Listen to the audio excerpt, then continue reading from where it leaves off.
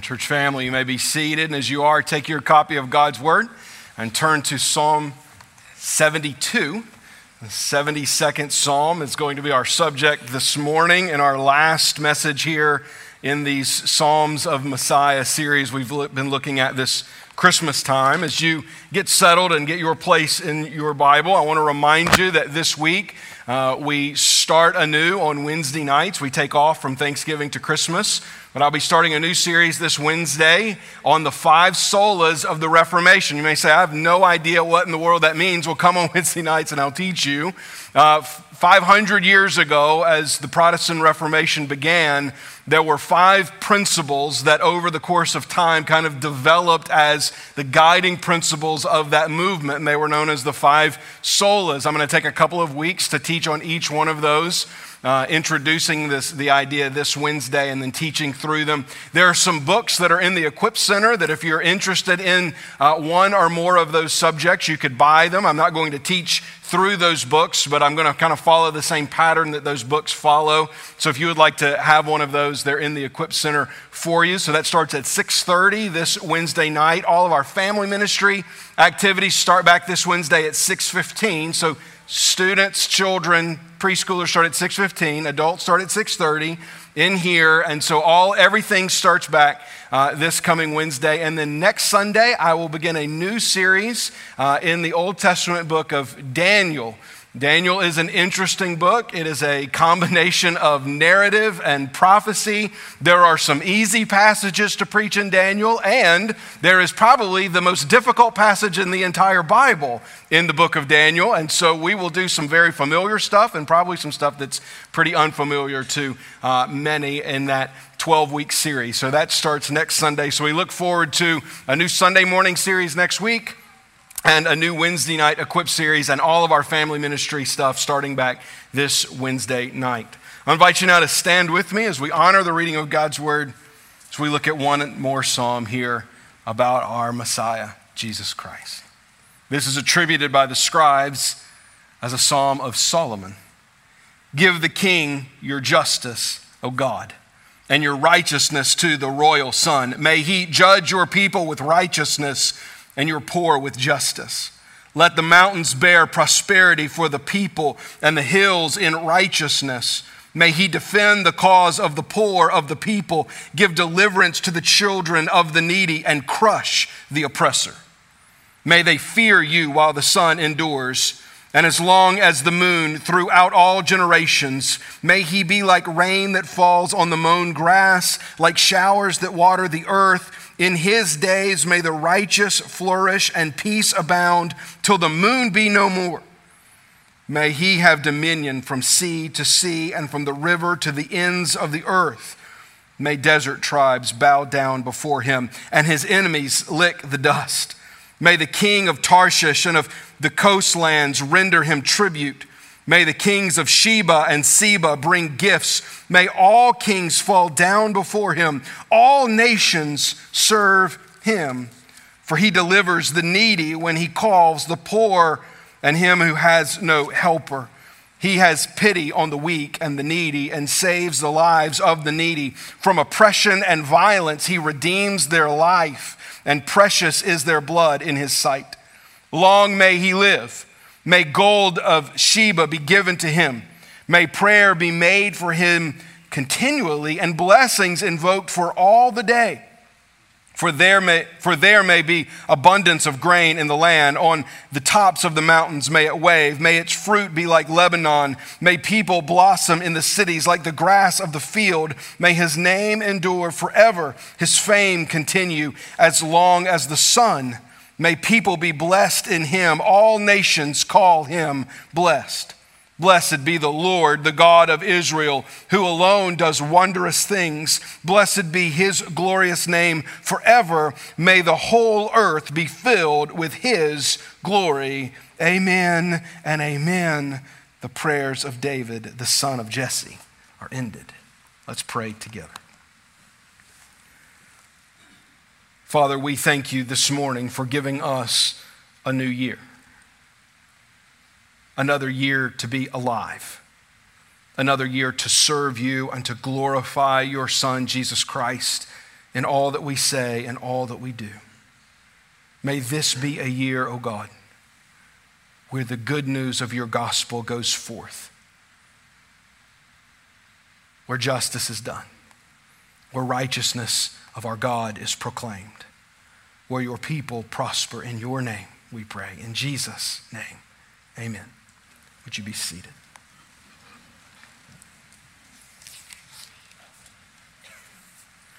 A change happened in the way that we communicate with one another when we all started sending text messages.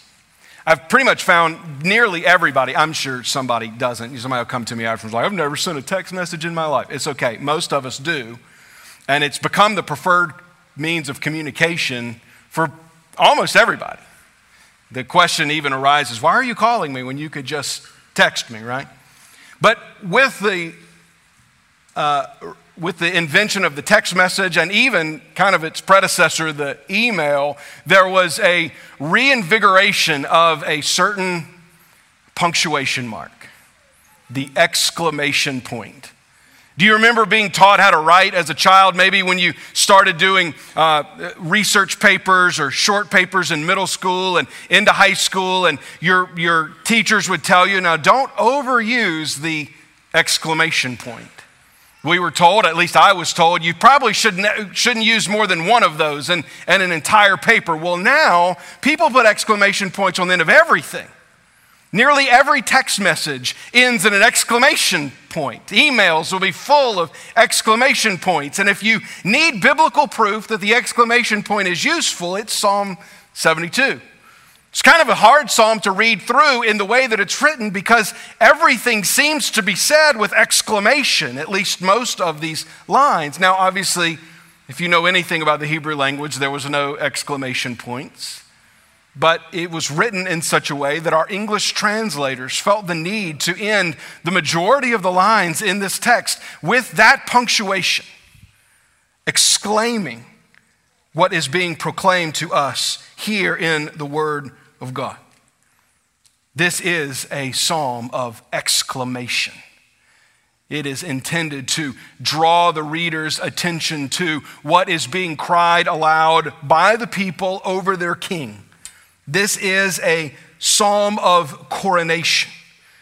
As I mentioned before I began to read it, it is attributed by the scribes as a psalm of Solomon.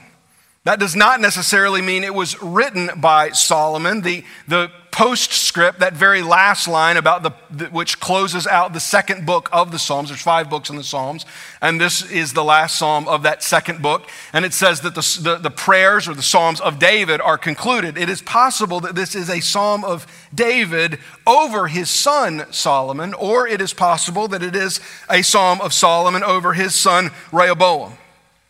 But it would likely have then been recited at the coronation of all of the new kings of at least Judah. As we read through this, we should read it with the hope and heartbreak that generation after generation of Israelites installing a new king would have read and heard this psalm at these various coronations. There was great hope that a new king would come that would live up to the psalm. And then there was heartbreak, knowing that no earthly king could possibly live up to everything in this psalm, and many of the kings of Israel would utterly fail to do what is written in these words. Ultimately, this is a psalm of coronation, not over an earthly king, not over David speaking of his son Solomon, not over Solomon speaking of his son Rehoboam, not over any earthly king, but over a heavenly king, the Messiah, because no earthly king could rule perfectly in all of these things. But one day the Lord would send one who could. And that is ultimately how the people of God in the Old Testament began to view this psalm. They viewed it looking forward to the reign of the Messiah, and we view it looking back upon Jesus and in the present of his reign now and the future reign that we will experience with him for all eternity. This is a psalm of the Messiah and of his righteous reign. So let's look at the various parts of this psalm together. First, the righteous reign of the Messiah. The psalm begins by pointing us to the righteousness of our Lord. He says, the psalmist writes, "Give the king your justice, O God, and your righteousness to the royal son. May he judge your people with righteousness and your poor with justice. Let the mountains bear prosperity for the people and the hills in righteousness. May he defend the cause of the poor of the people. Give deliverance to the children of the needy and crush the oppressor." The first characteristic of the reigning king and ultimately the reign of the Messiah is that the Messiah will be a righteous king. This is the beginning of the prayer, that his righteousness would reign amongst his people, that this righteousness would have its source in God alone. It is a prayer to God. Give the king your justice, O God, and your righteousness to the royal son. Whether this is a psalm written by David over Solomon or Solomon over his son, you can see the passion here and from the very beginning that the righteousness that David knew in his life and that Solomon practiced at least in parts of his would be passed down from one generation to another. But what do we know? We know from the story of Scripture that most of the kings of Israel, most of the kings that ruled in Jerusalem failed utterly to practice righteousness. Most of them followed in the ways of wicked kings from generation to generation, failing to practice the righteousness of God, failing to live up to the opening stanza of their coronation. But one would come who would be righteousness personified. One would come who would live the righteousness of God in a way that no other earthly king could ever do. Generations after this psalm is written, the Lord raises up amongst his people a prophet to tell of this coming Messiah. In Isaiah chapter 11, we read part of that prophecy where Isaiah says, "A shoot will come up from the stump of Jesse. From his root, a branch will bear fruit." This is the line of David that is in focus here. "The Spirit of the Lord will rest on him, the Spirit of wisdom and of understanding, the Spirit of counsel and of might, the Spirit of knowledge and fear of the Lord. And he will delight in the fear of the Lord. He will not judge by what he sees with his eyes or decide by what he hears with his ears, but with righteousness he will judge the needy. With justice he will give decisions for the poor of the earth. He will strike the earth with the rod of his mouth. With the breath of his lips he will slay the wicked. Righteousness will be his belt and faithfulness the sash around his waist." Israel's kings were often terrible at leading the people in righteousness, but one would come who would do so perfectly. So this coronation psalm that was spoken likely by the people over their new king generation after generation, knowing that many, most all would fail to live in perfect righteousness before the Lord, they held out hope that one day one would come from the Lord who would have righteousness as his belt. Now we know who that is. This is the person Jesus Christ, sent by God to be the righteous king and righteous judge over all the earth. Jesus is the righteous Messiah of God, sent to fulfill both the prophecy of Isaiah 11 and the coronation of Psalm 72. Jesus is the righteous king. Just as the kings of Israel failed in their righteousness, so has every other ruler in every other throne, in every other palace, in every other White House to ever exist on planet Earth. What we see here, again, is hope and heartbreak. And while so many will put their faith and their hope in some kind of earthly ruler to show them the way of light, here's what we know: they will all fail where Jesus alone succeeds. We should have no hope that anyone of any party, of any denomination, of any stripe at all in this world will be able to live up to the righteous standards of God outside of the person of Jesus, who has done so, who shows us the righteousness of God and reigns in that righteousness as the Messiah.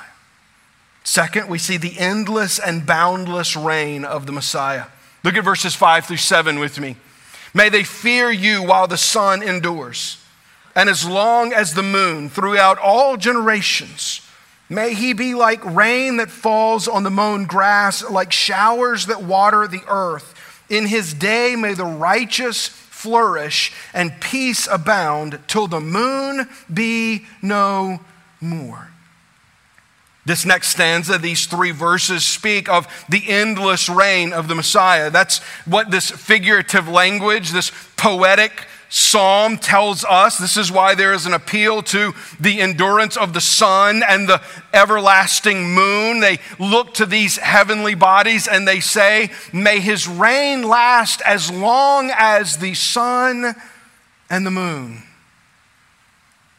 Now, we put ourselves in the position of ancient people who didn't quite have a concept that we do of the sun and the moon. And we think of these heavenly bodies in their mindsets and think these bodies have existed since the Lord has created them, and these bodies will continue to exist until the Lord ceases for them to exist. And while we may know more now about the sun and the moon than they did, the basic principle remains the same. They have existed since the Lord spoke them into existence, and they will exist for as long as the Lord desires them to exist. And this speaks of the endless reign of the Messiah. That as long as the sun and the moon are in the sky, Jesus will reign. There is obviously no earthly king that could reign in this way. There is no earthly king that could outlive the sun or the moon. But there is one, Jesus, who will. When the angel Gabriel in Luke chapter 1 comes to Mary, who would become the mother of Jesus, to tell her that she will, even though she is a virgin, will be with child and will bear the Son of God, he makes this promise to her. He says, he will be great and will be called the Son of the Most High, and the Lord God will give to him the throne of his father David, and he will reign over the house of Jacob forever. And of his kingdom there will be no end. Every grave in Israel today is still occupied, save one. All the kings of Israel are now dust, save one. There is one who rose from the dead to reign for all eternity, and that is Jesus alone. Jesus lives now. He is the one who existed before the sun and the moon and will exist after the sun and the moon. And to his reign there will be no end. While the Israelites may have hoped for long life, maybe even multiple generations of life for a good and godly king, what this psalm looks forward to is not a king that may rule for a generation or two, but a king that will rule for all eternity. There is no reign to the end. There is no end to the reign of Jesus, our Messiah. Look at the next stanza though, verses 8-11. May he have dominion from sea to sea and from the river to the ends of the earth. May desert tribes bow down before him, and his enemies lick the dust. May the king of Tarshish and of the coastlands render him tribute. May the kings of Sheba and Seba bring gifts. May all kings fall down before him. All nations serve him. Not only is the reign of the Messiah an endless reign, but it is also a boundless reign. Even in ancient times where kingdoms were known to spread throughout what they believed to be the entire world, it was never truly the case. As the nations or the kingdoms of the Babylonians and the Assyrians and the Greeks and the Romans spread out and conquered new lands, they never conquered the entire planet. There were always additional lands that were outside of their control, but not of King Jesus. not of the reign of the Messiah. For his dominion is from sea to sea, from the rivers to the ends of the earth. And then there's these mentions in this poem of the desert tribes and kings of Tarshish and the coastlands and Sheba and Seba. And we say, well, are these places, where are these places and what does this mean? Well, these were actual places. These were actual people. But here in the psalm, they represent the peoples of the earth. For this writer, these were as far away of lands as they knew of. Wasn't the farthest away lands, but it was the farthest away lands that they knew of. And they said, may the kings of all of these places come and bring him gifts. May they render him tribute. May all the kings fall down before him and all nations serve him. Because the reign of the Messiah is not bound by geographical borders that are drawn on some map that are contested from one generation to the next. The reign of the Messiah is a boundless reign. Jesus doesn't just rule in some places. Jesus rules in all places. Back in Isaiah chapter 11, as Isaiah looks to this coming Messiah, he says, he will raise a signal for the nations and will assemble the banished of Israel and gather the dispersed of Judah from the four corners of the earth. You see, the Messiah's boundless reign is essential for our salvation. That prophecy in Isaiah chapter 11 is expanded in the words of Jesus in Mark 13 when he says, and then he will send out the angels and gather his elect from the four winds, from the ends of the earth to the ends of heaven. There should be no greater joy for Christians that live as far as we do from Israel, that the reign of the Messiah is boundless. You see, if the reign of the Messiah was only for this one little part of the world on the kind of forgotten corner of the Mediterranean Sea, and that was where the Messiah would reign, and no one else would really know of it, it would exclude nearly everyone here today. But his reign is boundless. It goes around the globe. It is to the ends of the earth, Jesus says. And he will gather his elect from the four winds. This means from every direction. Jesus will gather his sheep. He will fulfill Isaiah 11 when he calls his church home to him, because his reign knows no border. It knows no boundary. It has no limit. There is no place on this earth that the reign of Jesus does not touch and where Jesus cannot call his own to himself, because his reign is endless and boundless. Third, we see that his reign is compassionate. Look at verses 12 through 14. For he delivers the needy when he calls, the poor and him who has no helper. He has pity on the weak and the needy and saves the lives of the needy. From oppression and violence he redeems their life, and precious is their blood in his sight. This next stanza speaks to the compassion that the king should have over his people. And as they failed in their righteousness, so often the kings of Israel failed in their compassion for those whom they ruled over, whom God had entrusted to them as their earthly leader. But Jesus never fails. Just as he never fails in his righteousness, he does not fail in his compassion. Now, it's important for us to note here that this is the second call for justice in the psalm. The first is in verse 4. May he defend the cause of the poor of the people, give deliverance to the children of the needy, and crush the oppressor. The first time that the justice of the Messiah is in view, it is tied to his righteousness, but this time it is tied to his compassion. That word in verse 13, translated as pity in the ESV Bible, is translated as compassion in the New American Standard. They mean the same thing. It's that the king should look upon his people with passion, with compassion, with a desire to meet their needs, particularly the needs of the needy, the needs of the oppressed, the needs of those who are in need of help. This is the job of the king. And so often earthly kings look past those who need their help, but Jesus never does. of all the things said of this king, justice is the only one mentioned twice. So hear me, church, we can't be afraid of that word. The cause of the poor and the oppressed has been so politicized in our day that many don't want to talk about it. Many don't want to deal with it at all.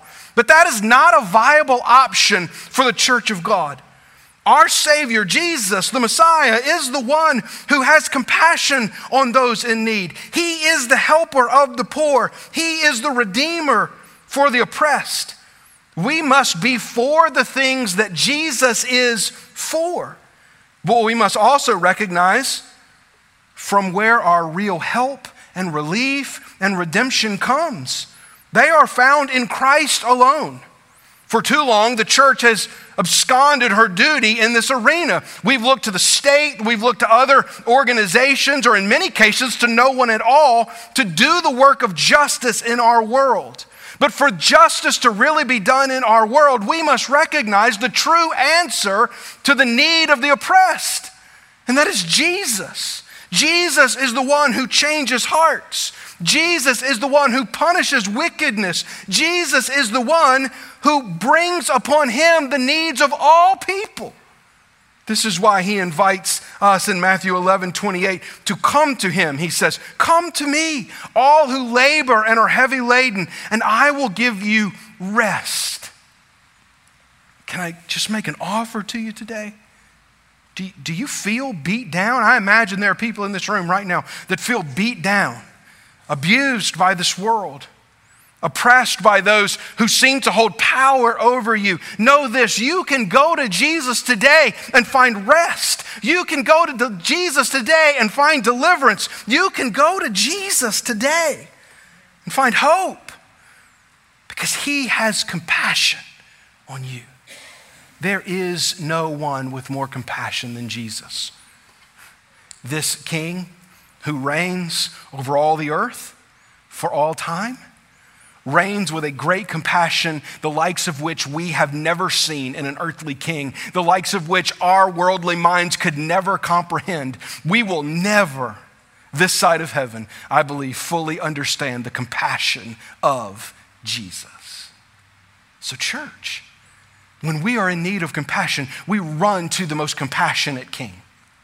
And when we have experienced his compassion, it is then required of us that we show others that same compassion, that we seek to do the kind of justice that Jesus would do as we call men to run to him with their burdens and find rest in Jesus alone. The final stanza shows us the blessed reign of the Messiah. The psalmist begins in verse 15, "Long may he live. May gold of Sheba be given to him. May prayer be made for him continually and blessings invoked for him all the day. May there be abundance of grain in the land on the tops of the mountains. May it wave. May its fruit be like Lebanon, and may people blossom in the cities like the grass of the field. May his name endure forever. His fame continue as long as the sun. May people be blessed in him. All nations call him blessed." I'll come back to verses 18 and 19 in a moment, but let's look at what these verses 15, 16, 17 are saying to us about this coronation psalm. They're asking the Lord for great blessing. They're asking the Lord first, in its temporal sense, for blessing over the king of Israel. But speaking of the Messiah, they are recognizing the great blessing that is our eternal King Jesus. They were looking forward to the one who would receive all blessings from all around the world. There's a call here.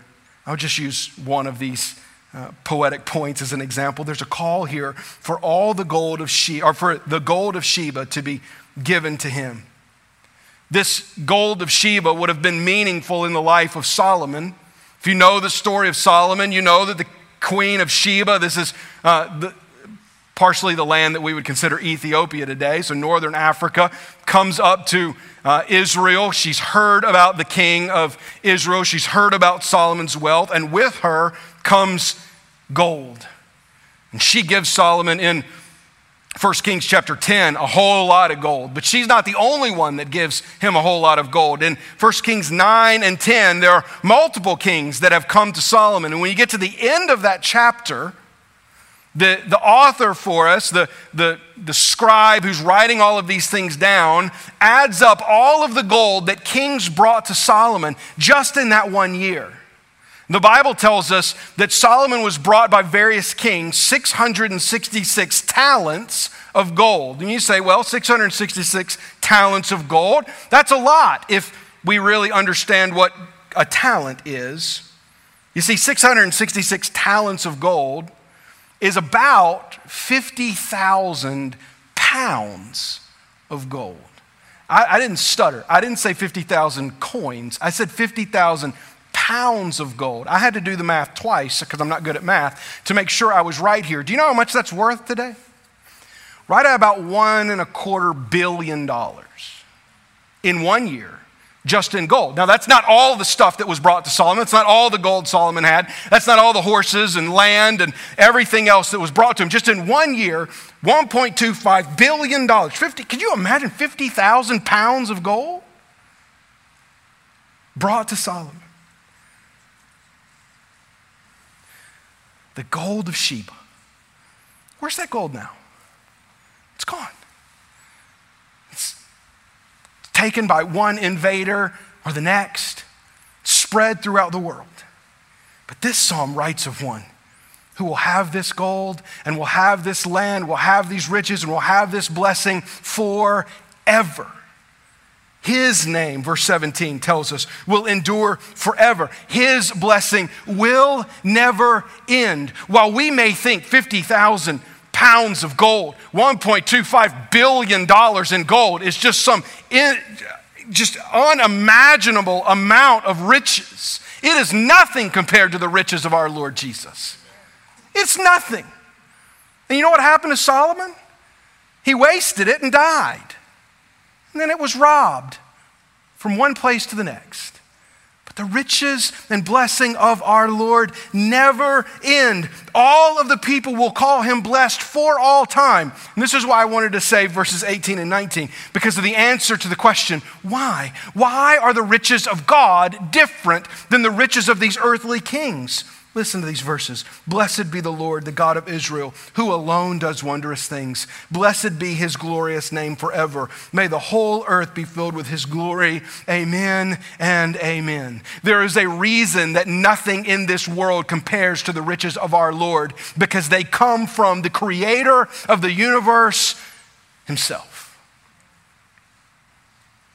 Earthly kings experience all of them, good and bad, experience some form of temporal blessing from the Lord. The very fact that they are an earthly king means that God has placed them there for good or for wicked, for whatever amount of time that they are there. So they have all experienced some kind of blessing from the Lord, whether they recognize it or not. But Jesus experiences an eternal blessing from the Lord, one that far outweighs Solomon's gold, far better than all of the riches of this world are the blessings of King Jesus. So what? Jesus the Messiah reigns now and forevermore. I can't hardly imagine a better truth for us to begin with this new year than this simple truth that I know so many in this room hold dear to their hearts, and that is no matter what happens in this world, Jesus reigns. It seems like a lot has happened in our world recently. It's been a difficult time. It's been such a difficult time that we're kind of tired of even talking about it, right? We've kind of just progressed to the point where we're like, do I have to hear about another bad thing? Do we have to talk about another spike? Which at the end, yes, I'll talk about once again. All of the bad that seems to surround us. But we hold out this one hope in our hearts, that no matter what befalls us in this temporary world, it can never unseat Jesus from his throne. He is the eternal reigning King, sitting at the right hand of the Father himself, now and forever. The reality of Jesus' reign is just as real now as it was, by the way, then, and just as real as it will be in the day that we see him face to face. Jesus reigns. The Bible gives us a beautiful picture at the end of Scripture of the reign of Jesus. John, in his revelation of this time, looks in Revelation 21 and says, "And I saw no temple in the city, for its temple is the Lord God, the Almighty, and the Lamb." The Lamb is Jesus. And the city has no need of sun or moon to shine on it, for the glory of God gives it light, and its lamp is the Lamb. By its light will the nations walk, and the kings of the earth will bring their glory into it. And its gates will never be shut by day, and there will be no night there. They will bring into it the glory and the honor of the nations, but nothing unclean will ever enter it, nor anyone who does what is detestable or false, but only those who are written in the Lamb's book of life. This picture that John gives us of the end time, the eternal reign of Jesus in the new heaven and the new earth, is after the sun and the moon have passed away. Those two heavenly landmarks that the psalmist appeals to for the reign of the earthly king, they're no more because there's no more need of them. Jesus is now the light. His boundless and endless reign spans across the new heaven and the new earth for all eternity, with those whose names are written in the Lamb's book of life. You may say today, well, how can I experience the reign of the Messiah? It's really easy. Call upon the name of the Lord.